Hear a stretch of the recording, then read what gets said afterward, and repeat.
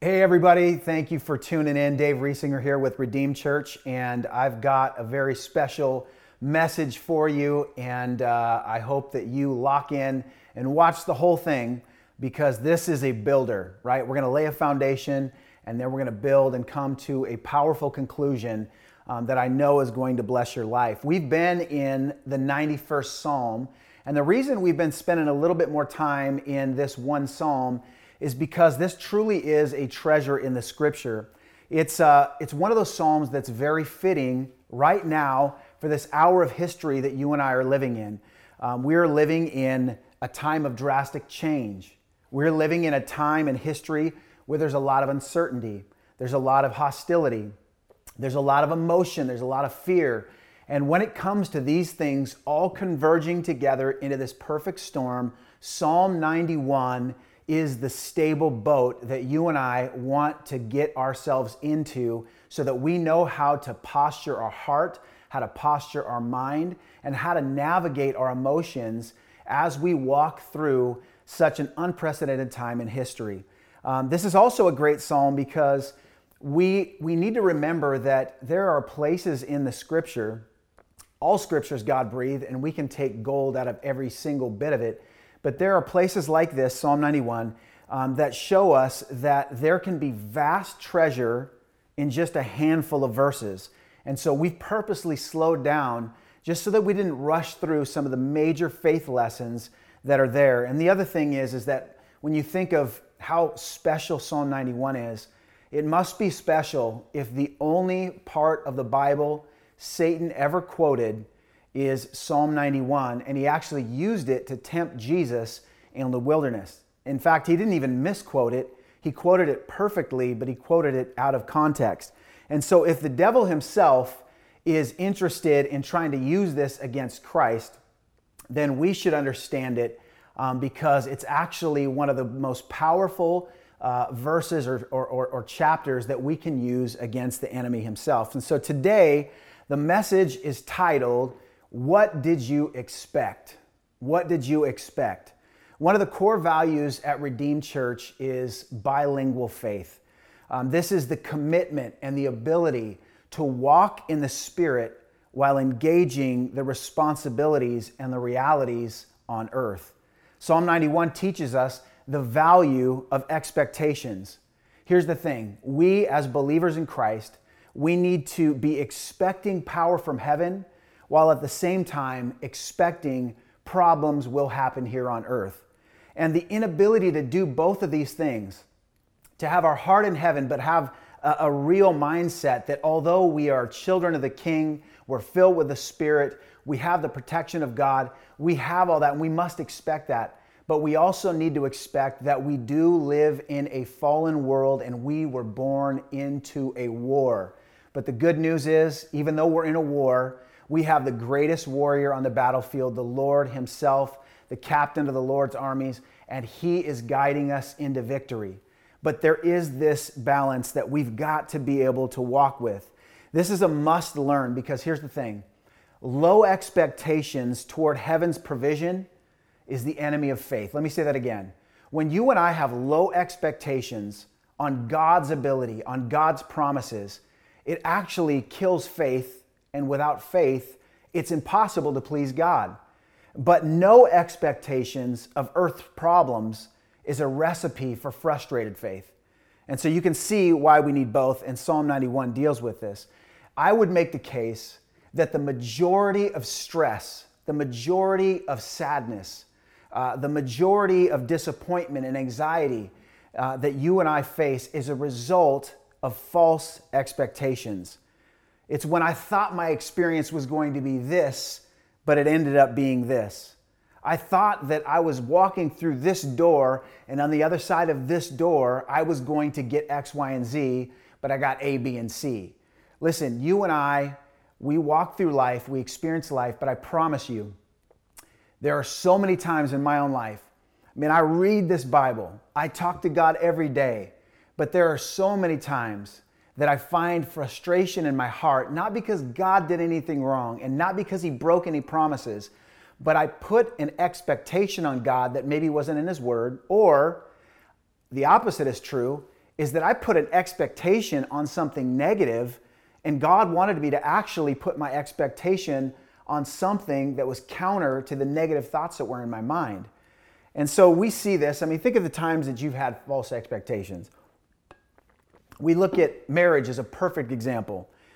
This is why it's so important for couples that get married to get some counsel and to go through premarital counseling, because I promise you, you've got a bride and a groom, and they both come into the same marriage many times with different expectations.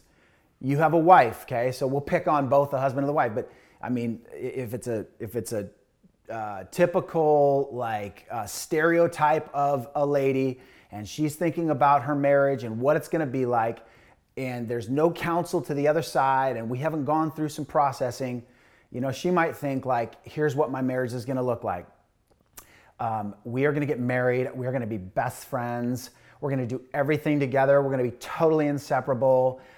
When my husband comes home from work, we're going to do Zumba together. We're going to vacation with my parents.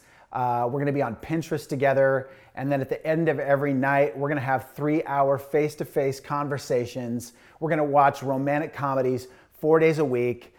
His friends are going to be my friends are going to be his friends, right? We can have this expectation of this is what it's going to be. And although those are great things, the husband's coming into the marriage with maybe some different expectations. I met a lot of dudes. I've got a little dude in me too. And when I got married at 19 years old, I learned the hard way that marriage was a little different than what I expected. A guy might come home and be like, when I get married, my honeymoon is never going to end. 90% of our free time we're going to use for having sex. Okay, can I just say that out loud? God invented sex, and that's his idea. It's a good thing, right? And this dude is thinking we are going to probably die early because we're going to eat so many chicken wings watching sports every day. She's going to be my UFC, NFL, NBA, ride or die chick. Our house and our life is going to be one nonstop, continuous sports party. She's going to rock the jerseys, right? She's going to invite all of our friends and family over other than her parents. They're not invited. I'm not saying that about my parents-in-law, but right, this dude has this picture in his mind. Oh, communication? We won't need to talk a lot because we both know we love each other. And my wife is going to be so chill, so low maintenance, right? So he has this expectation. But how many know that that's kind of a recipe for frustration? Because what you expected may not be the reality of what you get. And again, this is why we encourage people to get pre-marriage counseling, so that you can work through some of that and just see what the Bible says about all of that, right? I remember a time where I was starting my business. So I was 18 years old, and I was like, man, what do I want to do with my life? And I was talking to my youth pastor at the time. I'd just gotten saved. And I said, hey, man, so I heard you have a roofing business. And he's like, yeah, I do. I've been doing it for, a few years. And I said, man, how much can you make? How much do you make roofing? And so he told me, and I think what he told me was $16,000 he made in 1 week. And I'm like, well, that's what I'm doing then. That's my life. That's where I'm going. I want to make that cheddar. So I had this expectation. I was dead set that I'm going to have my own roofing business, and I started it. But here's the process. I had an expectation, but my experience was a little different than what I expected. And what I mean by that is that in my mind, what I saw was big paychecks and a ton of freedom owning my own business. But what I experienced was I went to work for a roofing company, and they don't pay you big bucks right away. And I had only been on a couple roofs, and I'd never been on anything steep. And so my first day on the job, I'm up 2 stories in the air on this steep roof, crawling, hanging on, totally terrified. And my boss is like, hey, bro, if you can't walk on this, then you need to find another job. Literally told me that straight up day one. And I thought to myself, I am just through pride, I'm going to overcome my fear of heights. And then, 2 weeks into it, I was given the task of taking these bundles, which are massively heavy. Try and lift a bundle of 3-tab. I think it's 80 pounds or so. So there was 120 bundles, and they're dropped off like a half a block away from the roof because the truck couldn't get in.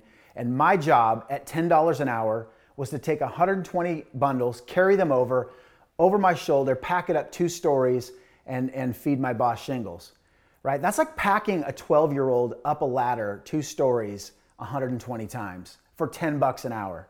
Can you see where my expectation and my experience were 2 separate things? And so I was really discouraged, and there was many days that I wanted to quit. There were many days that I'm like, man, I'm not gonna do this. But I persevered, and I then realized through talking to my youth pastor and other people that you don't just arrive at something great without some struggle. You have to expect that if you're going to do something great, you're also going to have to expect great opposition. And I remember the first job I did, right? So I start my business at 19 years old, and on that job I made $150 an hour. And all of a sudden I got some freedom, and I started to be able to buy real estate, and I could do things that I couldn't do before. But I also realized now I'm a business owner. So I got the big paycheck, and I started to have the freedom that I wanted.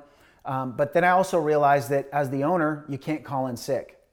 As the owner, when it's raining and you've got a roof torn off, you're out there at midnight with lights and tarps because you don't want to get sued out of existence. There was a greater level of responsibility.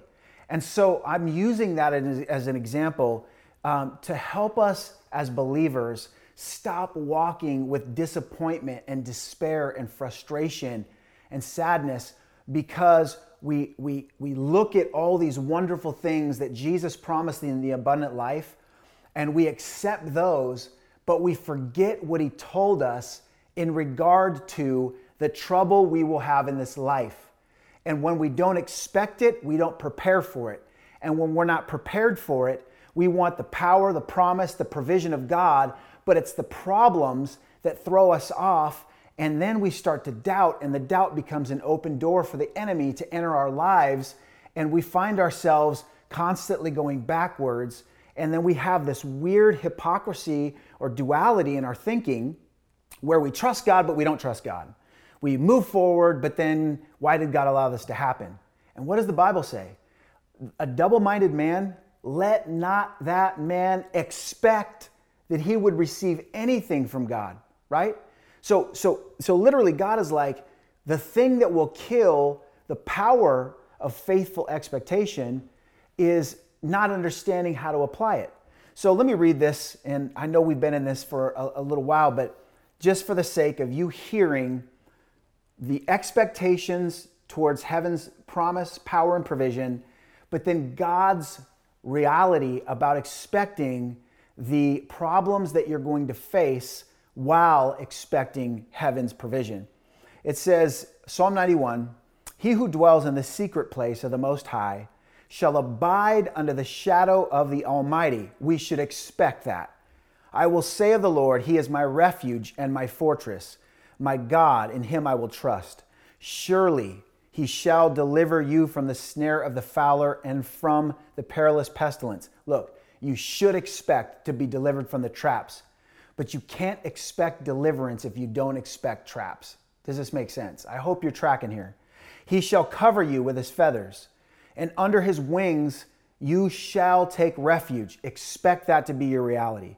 "His truth shall be your shield and buckler. You shall not be afraid of the terror by night, nor of the arrow that flies by day, nor of the pestilence that walks in darkness, nor of the destruction that lays waste at noon. 1,000 may fall at your side and 10,000 at your right hand, but it shall not come near you." Watch this. Expect God's protection. But how can you expect the protection of God unless you expect there's something God protecting you from? Do you see the bilingual heaven and earth view of expectation? "Only with your eyes shall you look and see the reward of the wicked, because you have made the Lord, who is your refuge, even the Most High, your dwelling place. No evil shall befall you or overtake you, nor shall any plague come near your dwelling, for he shall give his angels charge over you to keep you in all your ways. And in their hands they shall bear you up, lest you dash your foot against a stone. You shall tread upon the lion and the cobra, the young lion and the serpent. You shall trample underfoot Because he has set his love upon me, therefore I will deliver him. I will set him on high because he has known my name. He shall call upon me and I will answer him. I will be with him in trouble. I will deliver him and honor him. With long life I will satisfy him and show him my salvation. So again, here's the deal. God promised protection, provision, power, but all of these three promises come with the warning of problems. If God extends these things, then we need to understand why he's extending them. And here's the trap that you and I fall into. And when I say you and I mean me many times, right?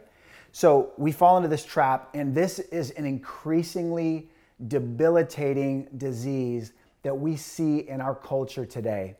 It is this expectation of being given great opportunities, yet wanting to quit and complain when obstacles arrive.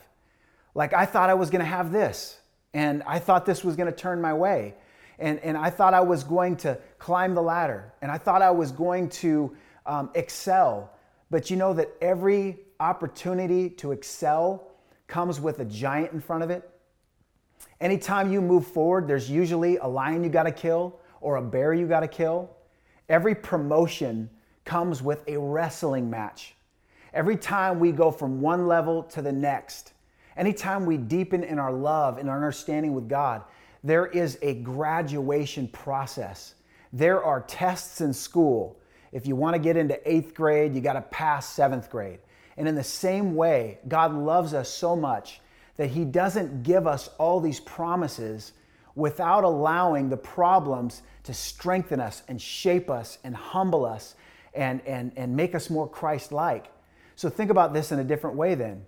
I'm not expecting problems like, oh no, like I know it's going to be it's going to be rough. If I want anything good, then God's going to make me suffer. No, that's not how it is. It's that I'm wanting God's best. And in getting God's best, he allows me to go into the gym and work out my faith. He loves us enough that he doesn't want us to lose the level that he gives us. And we will lose it if we don't learn the lessons that we had to wrestle to get into that next place. So again, the problems are stepping stones, and they become training ground. They're not meant to stress us out. They're not meant to cause doubt or despair. They're just part of the process that we go through in a fallen world. I love this passage by Paul in 1 Corinthians 16:9. It says, "For a great and effective door has opened to me, and there are many adversaries." Check it out. Anytime you're standing at the door of great opportunity and great influence and great breakthrough, you can trust that there are going to be many adversaries that resist you.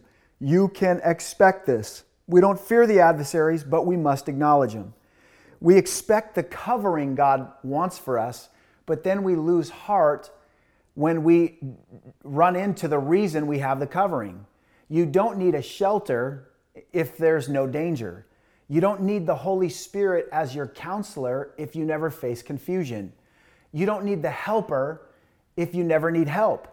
You don't need the endurance the Bible promises he'll give to you if there's nothing to endure. You don't need patience if there's no one in this life that's going to dance on your very last nerve. Can I get an amen? Some of you know what I'm talking about.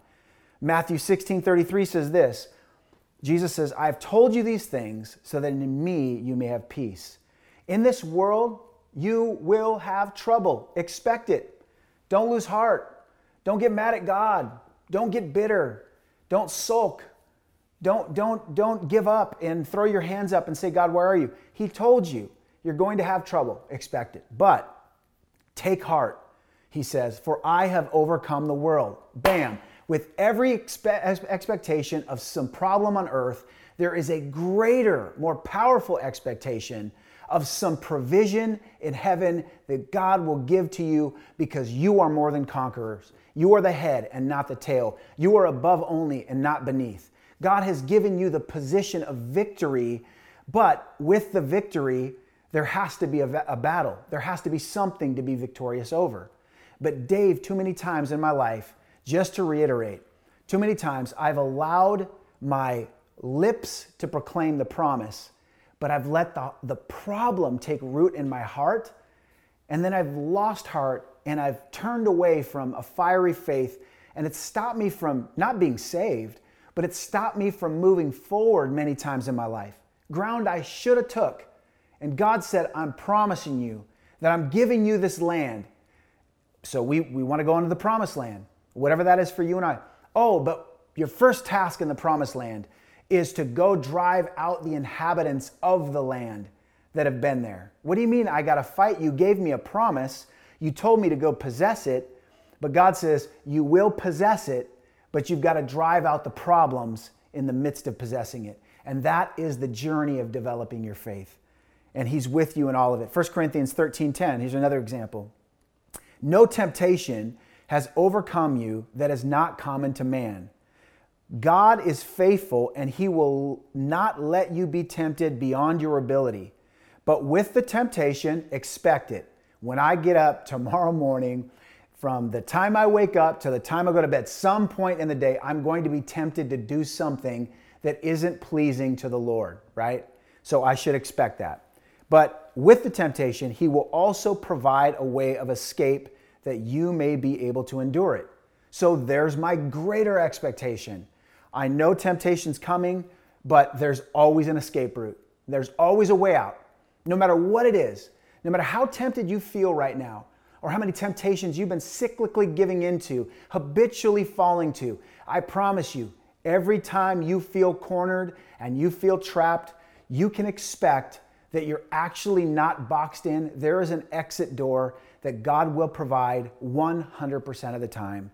That we can expect because God said it and He doesn't lie. And then Luke 10:19, it says, behold, I have given you authority to tread on serpents and scorpions and over all the power of the enemy, and nothing shall hurt you. I love this passage. I quote it all the time. But look at this. Like, rah, rah, we have the sword, we're victors, we're trampling on serpents and scorpions. We quote it, and then guess what happened? Snakes start to slither in, and the power of the enemy starts rising up. And then what do? We're like, God, where are you? Why are you allowing this to happen to me? God, why am I under attack? And why is this rattlesnake, shaking his tail at me? And why is this fearful thing coming against me? Listen, He didn't say you wouldn't experience snakes and scorpions and the power of the enemy. In fact, He said you would, but He's calling us to stop the tantrum and start trampling on the thing that He said we have victory over. He holds us in His arms and He calls us into His promise. And here's what I'm going to close with. I love King David. David, he gives such a great example of how to face this and how to overcome it and how to process it. This is in Psalm 27, and I'm not going to read the whole thing, but David's reflecting on the experiences that he had being literally surrounded by armies, being hunted like a dirty dog in caves, right? We're filming this right now, and one of the things that we expect is like, hey, everything's going to stay quiet. We just had a truck roll by, if you heard that. I had an expectation for quiet, but my experience was something's trying to distract me, and I'm ADD, and I was distracted. Now I'm getting back on track. Here we go. Psalm 27. So he just lost his parents. He's surrounded by armies, and he talks about these oppressors who are falsely accusing him. And so David weaves back and forth in this prayer. He weaves back and forth between the problem he's facing and the declaration of his passion toward the God he trusts. And this is what he says, Psalm 27, 13 and 14. I would have lost heart unless I had believed that I would see the goodness of the Lord in the land of the living. Look at that. I would have lost heart. One version says, I would have fainted. Another version says, I would have despaired. I would have broken down if I hadn't expected with my heart to see the goodness of God in the land of the living. And then here's how he says he does it. Wait on the Lord, be of good courage, and He shall strengthen your heart. Wait, I say, on the Lord. What a great lesson. It's David's expectation of the light during the night that protected his heart from despair. And you and I don't know where you're at. I don't know if you're facing serpents and scorpions, if the power of hell is coming against you. I don't know if you're in a place in your finances that seems really scary, but know this. Every giant is an opportunity for a graduation into a more powerful and more influential place in your life. Every bear you slay, every lion you slay, every Goliath you kill, your influence, your ability, and your capacity increase. So look at your problem through a different perspective and see it through a heavenly paradigm. Yes, as followers of Christ, we have all the protection, the power, and the provision of God.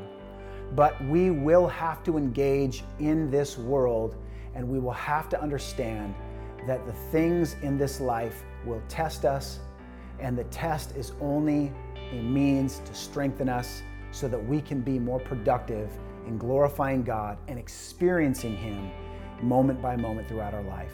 I want to pray for you as we close. Just pray with me. Father, we thank you right now. I don't know who's watching. I pray for the one, first of all, that doesn't know the God I'm talking about. And I pray that, Father God, that person that's watching that has never received Jesus Christ as their Lord and Savior. The Bible says that we're under the power of sin. We're actually in the grip of the evil one. Until we say, I admit I'm a sinner, I confess that Jesus is the Christ, I believe He died on the cross and rose from the dead so I could be saved. And for you watching right now, if you are in a place where you feel the Holy Spirit tugging on your heart and you need to commit and surrender your life to Jesus, I would just say do it right now. Call on the name of the Lord and you shall be saved. And God, for the rest of us, I pray right now that the mountains, the seemingly mountains in our life would turn to molehills as we stop looking at how big our problems are and we start to look at how amazing our God is. God, we expect problems, but we more expect that you are the God who is greater than anything we face. We thank you for it in Jesus' name. Hey, thanks for spending time with us today. If this message you feel would be an encouragement to somebody else, please share it. If you want more info of how to get connected or find out more about Redeem Church, you can go to redeem.church. Love you. Have a great week. We'll see you soon.